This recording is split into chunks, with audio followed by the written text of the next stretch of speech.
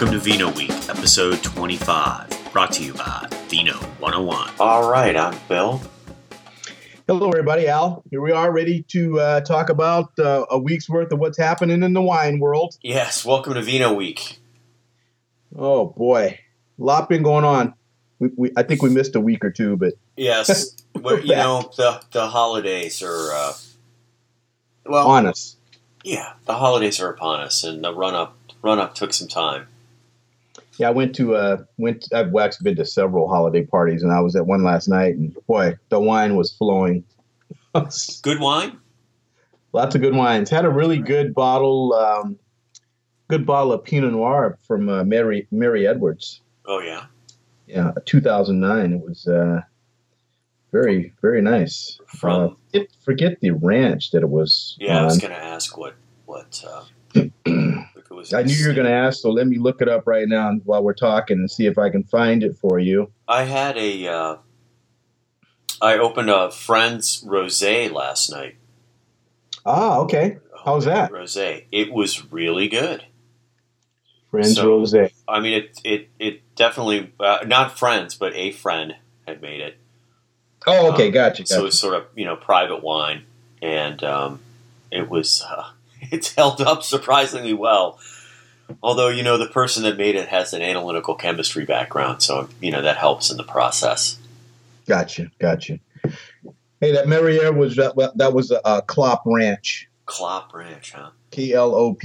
Yeah, I never had anything from there, but it went quickly. It's like, get a glass quickly. There are wines like that at parties. It's one so, of those deals. Go to my neighbor's party, right? And you're always scoping out the wine. What did anybody bring? It's like Trader Joe's. Not that that's a bad place to buy wine. Yep. But you're looking for that bottle that's like, huh? Yeah. We also had a pretty nice Cabernet from the 2011 vintage. 2011 got kind of panned, but if you got to be kind of choosy, obviously, in that year. But if I'm finding that grapes that are grown on the mountains fared much better than the ones in the valley. Oh, interesting. So there's your wine hint. There's a tip. So shall we start with the? It looks like we're back into wine malfeasance. We're going to be coming up on doing this for a while, and it's just, I guess it's just de rigueur that there's always hustlers and swindlers out there. Somebody's always got their hand in the cookie jar. But there's the article Al's referring to is in the Wine Spectator, which headlines. It looks like it's in their unfiltered section. It says Rudy Kay's fake wines get the death penalty. Oh, what a great title! It is. And there's a photo courtesy of U.S. Marshals of the wines being destroyed. Got this huge magnet. Yeah, it looks like a down on wine junkyard. All this shattered glass. But it's federal 3-judge panel. I mean, there's some heavy weight coming down on this guy. Indeed. There's a video, by the way, folks, also. If you check out the link, if you want to see it actually happen, there's a little 30-second video of the marshals destroying the wine. But go ahead. They sold, this is the wine. What they did was the guy had a huge cache of wine. So they had to ferret out what was real and what was fake. And this is the wine that they deemed it was fake. And actually, just recently, they had a couple of auctions where they sold off what they figured was the real wine. Well, therein lies the rub, and stories to continue. Yeah. So, but they made a fairly good amount of money. We're talking millions of dollars on some of the wine that the government sold to private citizens. Can I see the government for fraud now? I didn't say that. No, but I did. And I don't have any Rudy's wine. Don't. I'm being completely facetious and joking here, but oh man, what a mess. The other interesting thing about the article is it kind of goes into what's happening and where the wine will be disposed. So, it's quite interesting. And the other thing we know that we've learned about Rudy, right, is it sounds like the guy was a pretty good blender. Yeah, he had it down. He did this for years. So I mean, there's got to be just countless bottles of fake wine that people have paid just ridiculous sums of money for. Yeah, so I mean, in that regard, I don't know if I would be buying any of those older vintages. I mean, you just really can't count on them at this point. I mean, it's different than say 30 years ago. If you had a bottle of 1945 Chateau Mouton Rothschild, I'd be fairly confident that was a real bottle. Whereas today, not so much. Yeah, I mean, it's really it's sketchy. Plus, the other thing, if you test some of this stuff, it sounded like he would take, actually get a hold, in some instances, get a hold of an old vintage bottle, and then use that to, essentially mix it with other things to make more. Yeah. So, yeah, if you do any kind of like DNA testing, or basically, or use a mass spectrometer device to kind of see what's in it, you might come up with like, there's actually the wine that he says is in that bottle is in there. It's just in there. There's like a teaspoon of it in there or something. Which is evidently, I believe, from a testing standpoint, hard to detect. Like like you'll know it's there, but in what quantity? And if to get the quantity information, I believe, is really hard or costly, I should say. Yeah, some of these bottles are probably, some of them are bought. They're bought to be like bought and traded. So one guy, it's a commodity, right? It's like trading corn, but on a much different sort of scale and a different, obviously different pricing. Yeah, I mean, I believe they were probably pursuing him, and the way he got called out eventually was he was making wines. He got sloppy, and he made wines, and they were up for auction, wines that were actually never made by the winery. So, if he hadn't have done that, he'd still be out, mixing and blending. But he produced something and presented it that had never actually been manufactured. So that's how he got caught. And that just goes to show you that, it's very difficult to tell, really what's in the bottle. And it just shows you the provenance. The provenance of the wine is pretty important. That's why, a lot of times, I don't roll in that circle, but I do place a value on wines that come, quote unquote, directly from, directly from the bottler, directly from the chateau. Because if I buy Bordeaux, a lot of times you'll hear, oh yeah, this is a second release or whatever, and it's direct from the chateau. It does carry a lot of weight because you really don't know where a bottle's gone once it leaves the chateau. I mean, it could go anywhere. And if you look in China, there's fraud is rampant. So, there's a lot of. If you're going to collect in that stuff, I think what you're saying makes sense. I mean, if you're not buying it directly from the people that make it, then you're taking a pretty big risk. So the guy that owns Dragon 8 Auctions, Limper Schwartz, he's got his. He's feeling disrespected right now, wouldn't you say, Bill? Yeah. So this is another. On the last edition of the show, we talked about Dragon 8 and it being. So we also talked about Marie Downey, who helps identify counterfeit wine, and I believe she was involved in sort of calling these guys out that there was some suspect lots in one of their auctions. I believe their first auction. Yes. And, they removed, it looks like they removed some. But anyway, their Dragon 8 and Gil are firing back saying this is just, a bunch of lies. And he has some pretty choice words about what he's being accused of. But well, I'll give one of Downey's quotes, which is pretty amazing.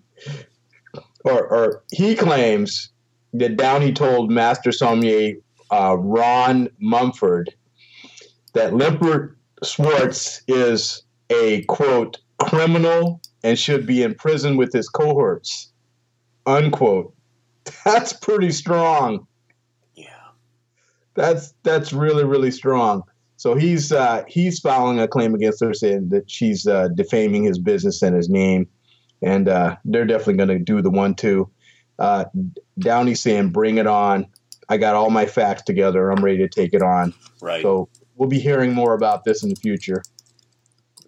It's interesting to note that they did take, like I believe we talked about this before, they took a significant number of lots off of the auction table and returned them to their rightful owners, so to speak. So, if stuff isn't fake, then why are you removing it from, the auction? That'd be my take. Right. That's the way I'd look at it. I would just say, you don't know what you're talking about, and just go about business. So the wine world just keeps going on. The craziness continues. And the sort of,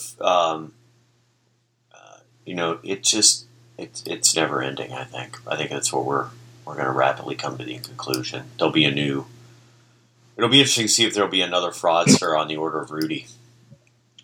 Yeah, well, there's definitely probably smaller fraudsters out there. It's like the Bernie Madoff thing. Everyone thinks about Bernie Madoff, and they think, oh, okay, there's a tendency to think that that's the one person that was doing it. But, I'm telling you, I've known people that have been burned by Bernie Madoff knockoffs.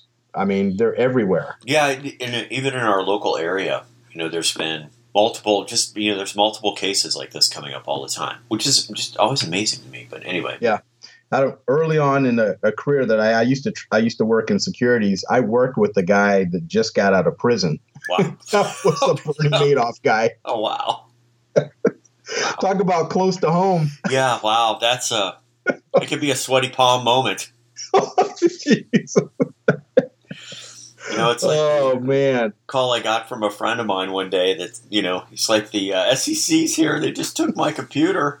Oh, it's like, oh, good luck, man. I'm hanging up now.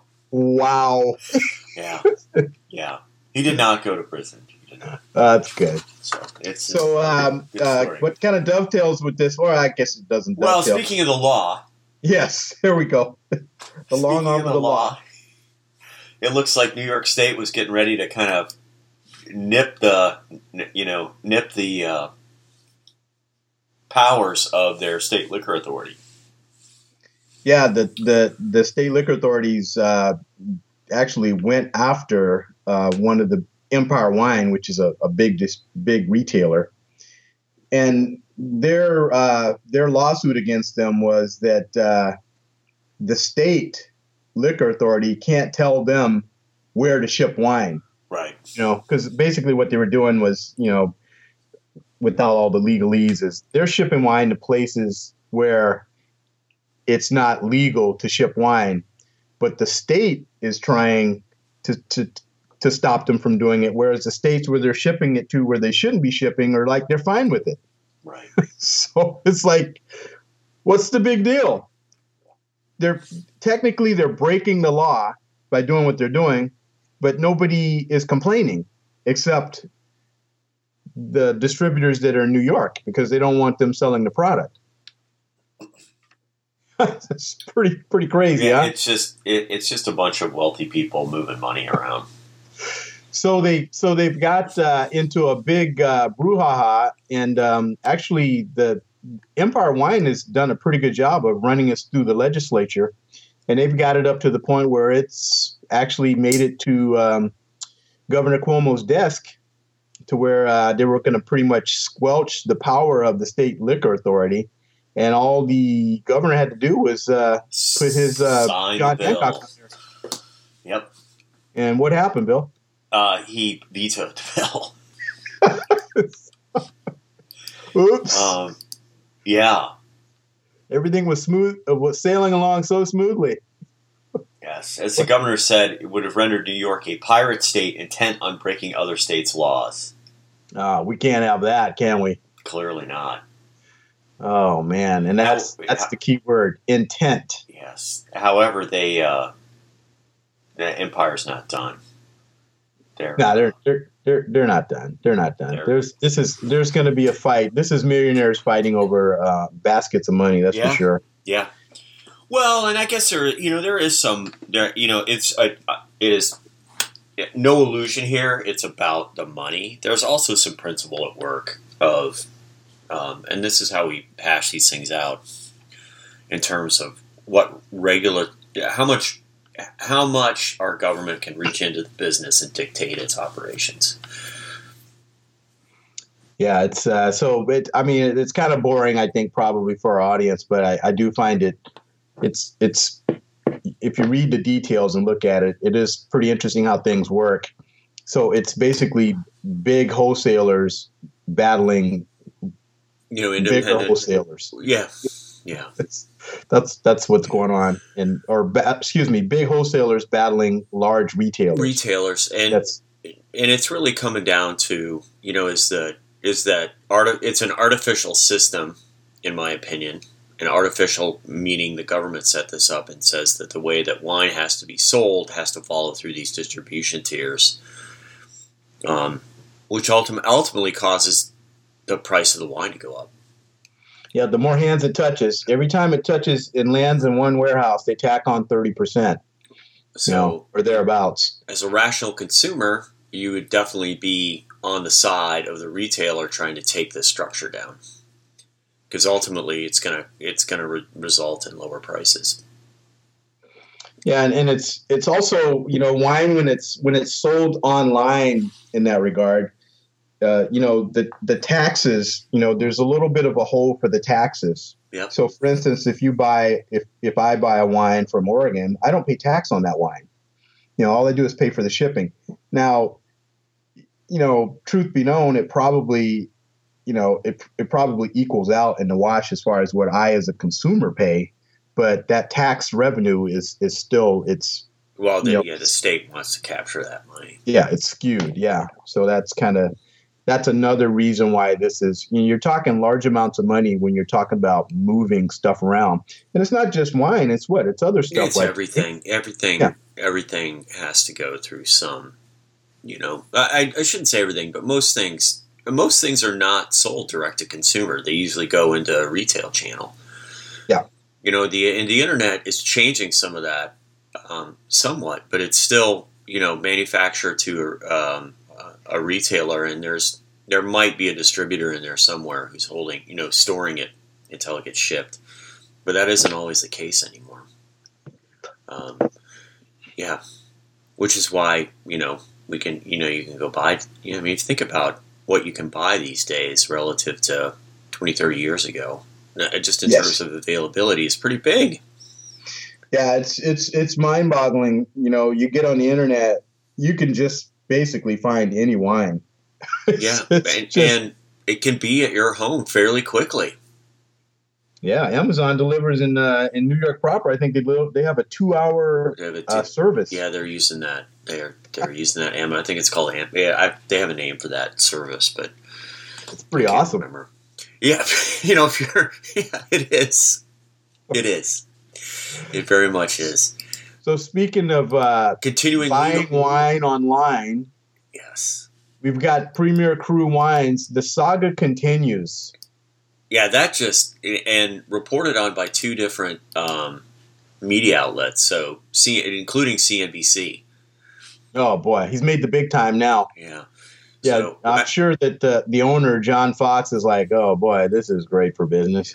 Well, he's definitely getting a lot of attention, and if he isn't running they're basically accusing him of running a pyramid scheme. And he's got 10 lawsuits. Yeah, he's got a lot of lawsuits, and this latest article is he's switching his store from. You used to be able to walk into his store and you could walk around, look at the wines, and make your purchases there. It's like a regular retail outlet. He has shuttered the doors and is switching his format for sales to online only, which is It's his business. He can do whatever he wants. But when you call the office now, you get a recording, and it says, due to high volumes of calls, we are unable to answer the phones right now. We are currently transitioning to online sales only. Wow. So he's obviously turtling at this moment. And that's not a good sign. The business is up for sale. He's closing the doors for people to walk in. He's under a lot of pressure. And with all these lawsuits pending, it just doesn't really look good for his business, unfortunately. And I believe he also owes the county of Alameda almost $250,000 in taxes. Yeah. Well, it's unclear. I'm sure there was some speculation in there, and maybe he was trying to do some arbitrage, saying, hey, I'll get you this wine, and, hoping he, taking a risk that he might actually get an allocation that he didn't. I mean, who knows? Hopefully it's all going to get washed out in court, though. Yeah. And, it seems like to me, this is one of those things. I'd say it's probably highly likely that some of these people that are suing him, at the least, there's a really good chance that they're not going to get the wines that they requested. Right. And, and the money's probably gone. Yeah, there's going to be some substantial discount on what they put in. And that's unfortunate because this was a pretty high profile business. And this guy dealt in some pretty fine wines and has been in business for quite some time. So I'm not sure what happened, but it's pretty sad. Yeah. And he's sticking to his story, right? That, it takes a long time for these things to deliver. That's hogwash. But this is his story. Yeah. And again, maybe he was sort of trying to play that.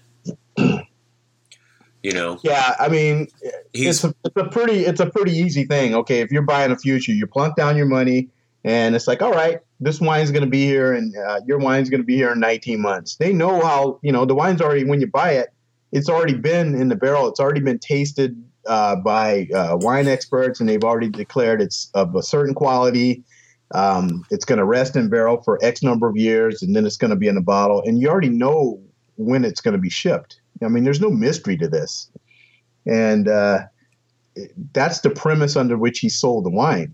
So the fact that he doesn't have the wine means that he didn't. Question. Yeah. Where's the wine? He didn't use the monies to hold those wines, obviously. He's using the monies to buy other things. I mean, the rub is he was trying to stretch his dollar, and he got caught. Yeah, so... And, if you bought wine like a year and a half ago, I mean, you're not going to be able to call Visa and say, hey, I didn't get my wine. I want my money back. That's not going to happen. I mean, that's it, right? I mean, that's the real rub.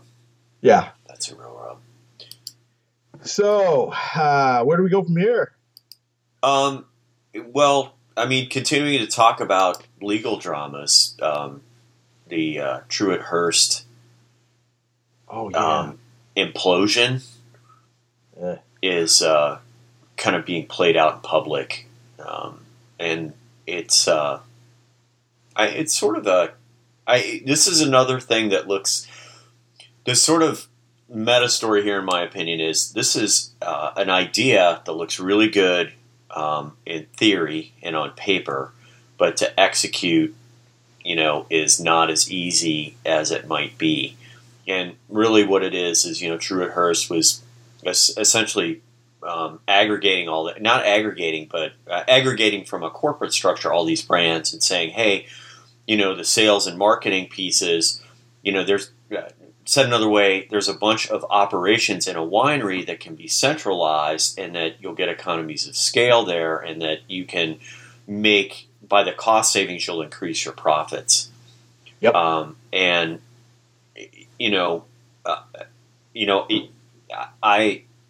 A lot of these wineries are small businesses. There's just some, like the operations of actually making the wine. I would feel really, what I know about it right now, I'd feel really uncomfortable going into a winery and saying, hey, your winemaking process. This is how you're going to store. This is how you're going to label things. Your the operations in your barrel room, and like I don't know if they went down to that level, but that would be really. I think that would be really hard to do. I also think that you need somebody who understands the brand. I mean, marketers who work in companies have a thorough sort of, an idea of like the messaging that goes along with the brand. So, I don't know how much you can actually, the tool sets that the marketers use, especially with online and all that stuff, and probably some of the back office operations can be done. But regardless, this whole thing is just, it didn't work for whatever reason. It didn't work. The money got tight. And and I think they made some pretty hefty acquisitions, if I remember. Yeah, they did. They were making acquisitions and trying to get more stuff under their umbrella, and at the same time, they were kind of what's the nice way of putting this? Not paying people that were helping them, do their business, i.e., the people that own the property where they're making their wines. They were, not paying their rent. Yeah. I know they got into a big brouhaha a few years ago with the winemaker who was Paul Dolan, and that was in court for a while. Yeah. It's just when the money got tight, everyone started which is pretty typical for a business, right? Money gets tight, so you figure out who's got the biggest pockets, and you start slowing down paying them. Yes, I mean that's just you don't have the cash flow to plunk down on a $30,000, $40,000, $50,000 bill. And, the thinking is like, well, they can wait another 3 months. And, that's a risky game to play. And money, the other interesting thing here that's not being talked about, back in the day when things like that happened, you could go to your local bank and get a short-term loan to handle your cash flow. Yep. And the bank knew that, the bank knew your books. So you could walk into the bank and say, hey, look, I have accounts receivable of this value. I got to pay this bill right now. I don't have the cash. Give me the cash. It's awesome. And those days are gone. Yeah. I kind of, that's a really interesting point. Back in the day, I owned a couple businesses, and I never really thought about it, but the idea that I could go in and just say, hey, here's what I need, and they just give you X thousands of dollars with just your signature. It's pretty cool. Yeah, well, but that was the value of I have experience with family business, and I've seen multi-million-dollar loan deals done over a handshake at a restaurant at night. No joke. Yeah, I believe you. And, it was a very intimate relationship between the players, and a long time, like family generations, right? Yep. And this is we do get lower costs for a lot of things today because of this sort of consolidation and aggregation, but we have lost that sort of interrelationship, which are pros and cons to all of this, but there are a lot of people that are wrapped up in this thing, and a lot of businesses that may not come out on the other side of a dispute like this Truett-Hurst thing surviving, which is horrible. Yeah, they put a lot into that. Remember that Paperboy brand they had? Yeah. I mean, there's people's jobs on the end of this thing that. Yeah, just to echo your, to drive it home what you just said, that company that made the Paperboy, made the packaging, they went out of business because they had a significant amount of money invested in manufacturing the products for them. So that manufacturer filed for they're not out of business, but they did file for bankruptcy. Right. And I can't remember the last time I've seen the Paperboy wines on the shelves. I think they had to. Have you seen them? No.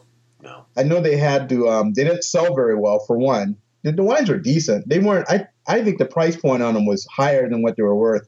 They were going on the gimmick, and the shelf life was really, really short on those wines, and they ended up having to just basically destroy a lot of it.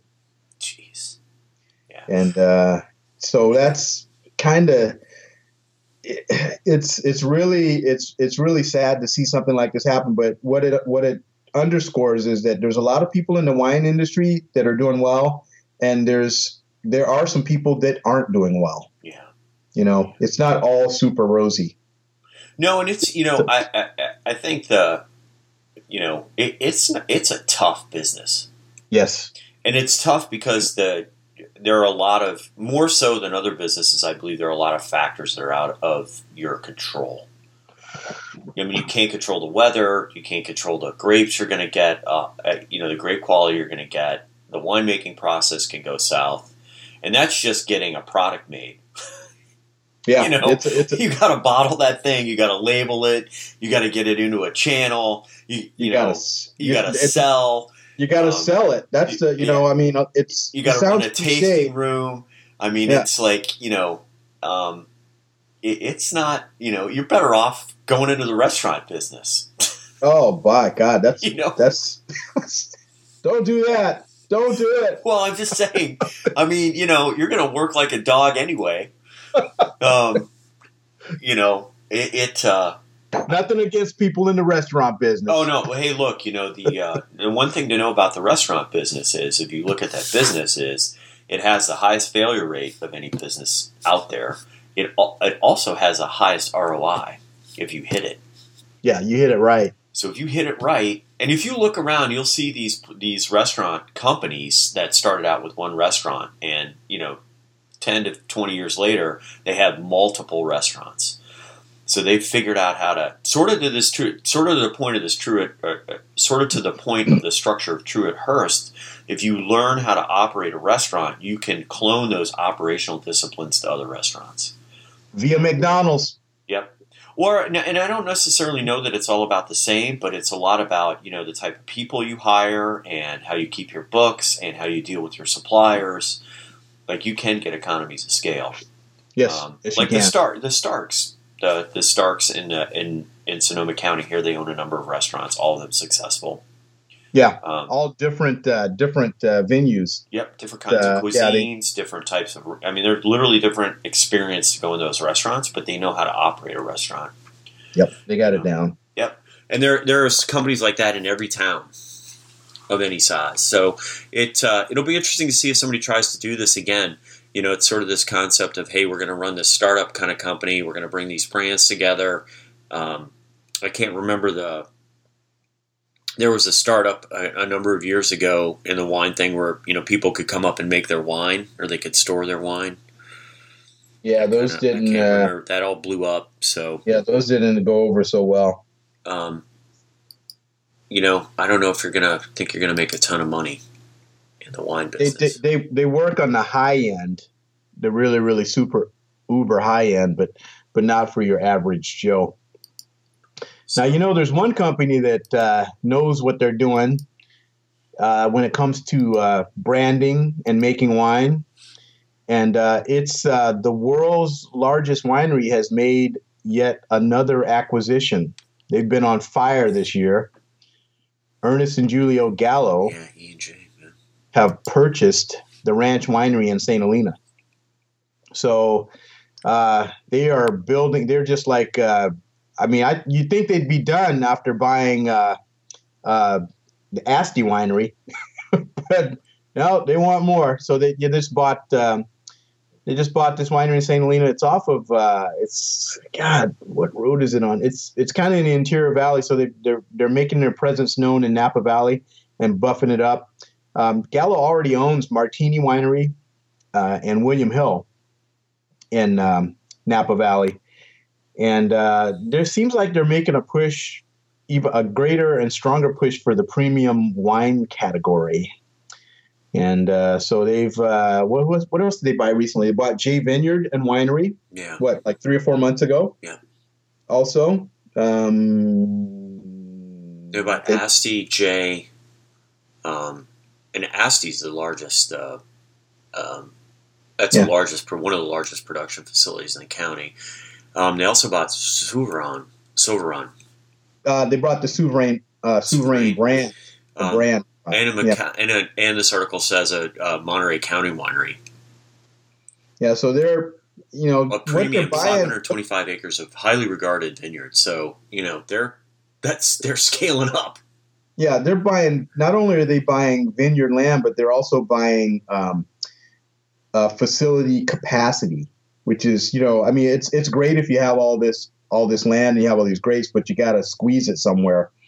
So what they're doing is they're buying, this facility. This is a big custom crush facility. Yeah. So they've got a 45-ton capacity in Napa County right now. Yeah. That's 4.6 million cases. And what's really interesting to note about this whole thing is that now the environment the way it is, you can't build a winery without a whole bunch of hurdles. You got the environmental impact, you got the communities. I don't want this in my backyard. Well, certainly you can't just go buy a winery. Yeah, you can't where these guys are located. There's no way you could build a facility the size of the Asti Winery now anywhere in the county, except, anywhere as remote as that is. Maybe you could in Santa Rosa or Windsor, but then you got to truck all that stuff down there. Yeah. So and that's really a good point. If you're trying to make really good wines, you want the facility to be reasonably close to where the grapes are going to be pulled off the vines. You don't want to. You cut down on the cost of transporting it around, and also the quality goes up the closer it is to the estate. So Gallo's making a run, man. That's great. They're making a run. More wines for Gallo. Yay. Yeah. Good for them. Good for them. Well, let's wrap up with a couple of things. What do you got in mind? And on a lighter note. Well, I like the Grape Collected did a post titled "Wine in Biblical Proportions." Oh yeah. I love that. That's kind of a geeky thing, but people. I think it's great, and what I really like is they did it with Moet and Chandon bottles. Yeah. Which go down from a quarter bottle all the way up to the Nebuchadnezzar, which is 20 bottles. Yeah, I would like. It would be a real kick to open a 15-liter bottle of Moet and Chandon. Yeah, the biggest bottle that I've ever opened was a Methuselah, and that's 8 bottles in one, and that's a pretty heavy. It's a heavy bottle to pour. It's difficult to pour out of it. I'll say that. That's a big bottle. That is a big bottle. That's 6 liters. Yeah, it's 8. It's the equivalent of 8 standard bottles. Yeah, and it goes up to the equivalent of 40 standard bottles. Oh man! Which is called a Midas, and another word that's Melachizedek. I'm sure I'm not saying that right. That's easy for you to say. Oh yeah. I'll just YouTube that thing and it'll play it for me. That is the name of the King of Jerusalem. So for those of you who may help know. All of these. This is good trivia. So if you're at a party and you take a big bottle, you can always kind of, this is. I decided to bring this Jeroboam because this is named after King of Israel. Blah blah blah. Yeah, blah. And you could kind of get into. You could have a little geek off. Totally. And then we'll kind of continue on the champagne thread here. So the Vine Pair blog has a video of sabering bottles without a saber. Yeah, those guys do a pretty good job. They use a knife, a spoon, a pair of scissors. Yeah. I think at one point he breaks out his iPad. They saber all these bottles with these different objects. The bottom line, as long as you have something that has a really kind of has enough weight to it and has a nice firm edge, you can pretty much saber any bottle. But I'm not a big fan of sabering because it looks like they're wasting some wine when they do that. I believe in the Save the Guys, the movie or the video of the people that actually saber, there is no loss of wine. Yes, they somehow managed to do that, but and I believe so. I'm not 100% sure, but and don't miss Christmas Yoda in that film. Yes, good call. I got the Star Wars tie-in right there. Maybe. Have you seen the movie yet, Phil? I have seen the movie. Oh my God, I knew it. I knew it. I have a 13-year-old son, and we went on opening night. That is awesome, man. And I highly recommend the movie. It was fantastic. All right. I'm a Star Wars fan. It fulfilled my fandom. It was great. Speaking of movies, there's a great. I haven't watched this whole thing. I literally watched like 2 minutes of it so far. I can tell you it's awesome. There's a 360-degree view of the Champagne region of France. Some of it looks like it was taken by either a helicopter or drone, and it's interactive, so you can move it around. It's really cool. Okay, I'll make sure we link that up because it's really I don't for me of when I think of this region, it looks like what I think it should look like. Yeah, it's pretty awesome. That is a cool film. Yeah, it's just kind of if you're a wine geek, this is cool, and it'll make you want to go like hang out there. Yeah, you'll probably like, how can I get over there? Yeah. I mean, especially the part where they show you going through the cellars. Yeah, I haven't seen that. That's really cool. Yet. But it's very much. I mean, what an awesome trip, right? You just go hang out and drink champagne. Like that's got to suck. Right? No, that wouldn't be too bad. Not at all. And there's these French estates that look like stuff you see in history books of like French architecture. I don't know. I think it's very cool. Well, you got any wines to recommend, Bill? What you been drinking lately, man? I tell you, I took a little hiatus. I think I told you this the other day. My wife, she did one of those health kicks, and in support of her, I had to you stopped abstain for 11 days in the household. Can be hurtful. It's like the wrong time of the year to do this, honey. Yeah, it's not a good time of year. It's hard. But I'm back off the wagon or on the wagon or whatever you call. So I've had some good wines lately. And what have you had? We had some Dynamite wines on Friday, but we'll tease that for a future podcast. Oh yeah, yeah, that'll be coming out soon. They were very. We had some. We went to a world-class producer and sampled some of their wares in Dry Creek Valley, and it was great. We're getting ready to do the run-up to ZAP, to the Zinfandel Advocates and Producers. 25th, man. 25. That's going to be that's a big deal. Big celebration. So anyway, stay tuned for that. That'll be coming out soon. And then as far as, we had a Pinot recently that I had purchased that was a really good value, and I cannot remember the name of it. It might have been, when it was from Mendocino, it was from Anderson Valley, and I'll be darned if I don't have it in front of me and I cannot remember it, but it was really, I want to say it was a little right around 20, maybe it was like between, I'll say 16 and 20, but it drank like a wine that was sort of double that price point. Okay. Well, I got a Pinot recommendation for you and all the fans. Excellent. Let's hear it. It's Kalinda is the name of it. Kalinda. It's from New Zealand. Oh, interesting. Yeah. Marlborough, New Zealand. Oh, okay. 2013. I think that's the North Island. And where did you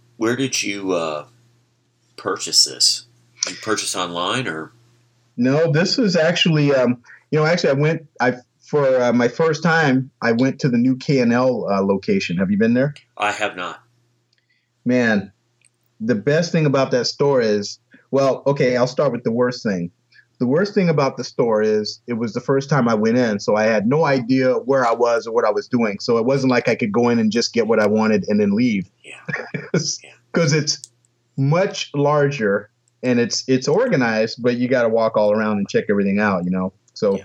I was in there for like an hour, and I was going through it pretty quickly. These are the stores you used to accompany your parents in as a kid.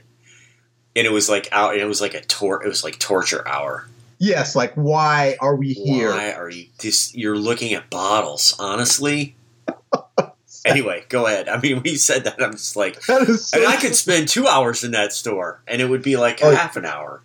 Well, next time I go, I'll spend a little bit more time, but you do have to set aside some time the best part about the store, I mean, aside from the great selection, is they got a huge parking lot. And if you've been to the old location, you know that was always a sore point.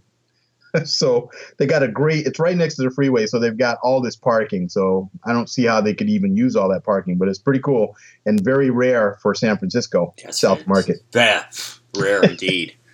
Good luck. So this wine is actually brought in by, it's a private label wine that they've done. So it's K&L's done. Yeah, K&L has done it. Yeah. Interesting.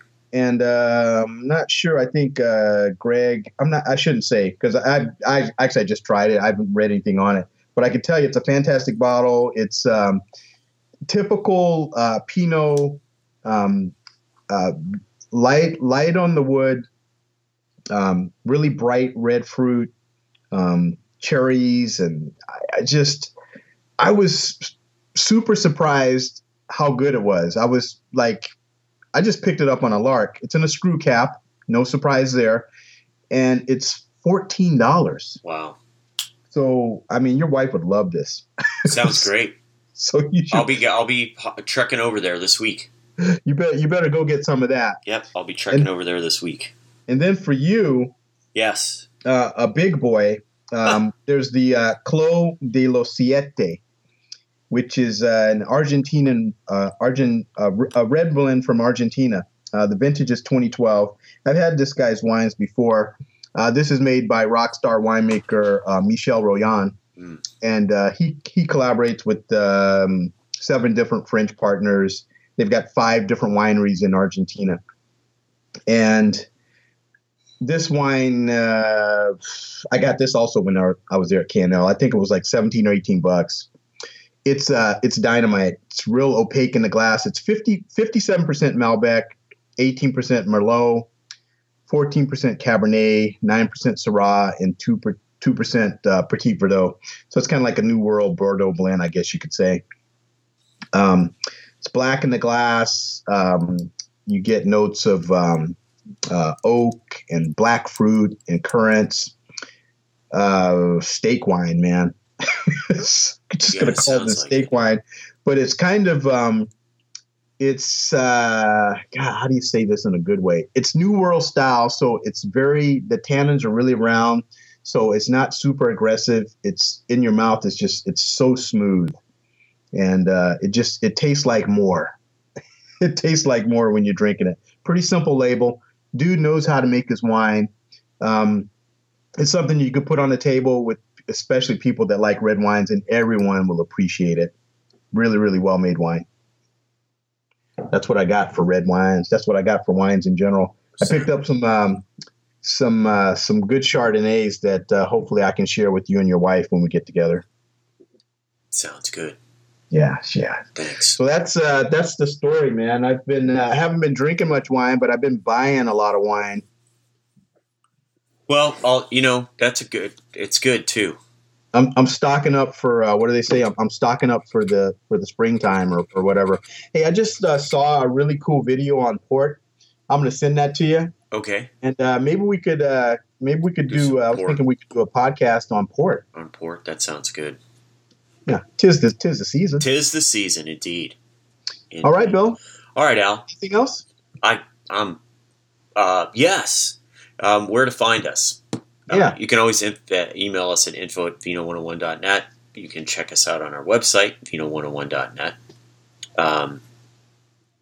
Like us on Facebook. We've got a Facebook page. And very active on the Twitters, thanks to Al. So twitter.com/vino101net. And have a great holiday, everybody. Cheers to that. All right. All right, Bill. Bye. Thanks, everybody.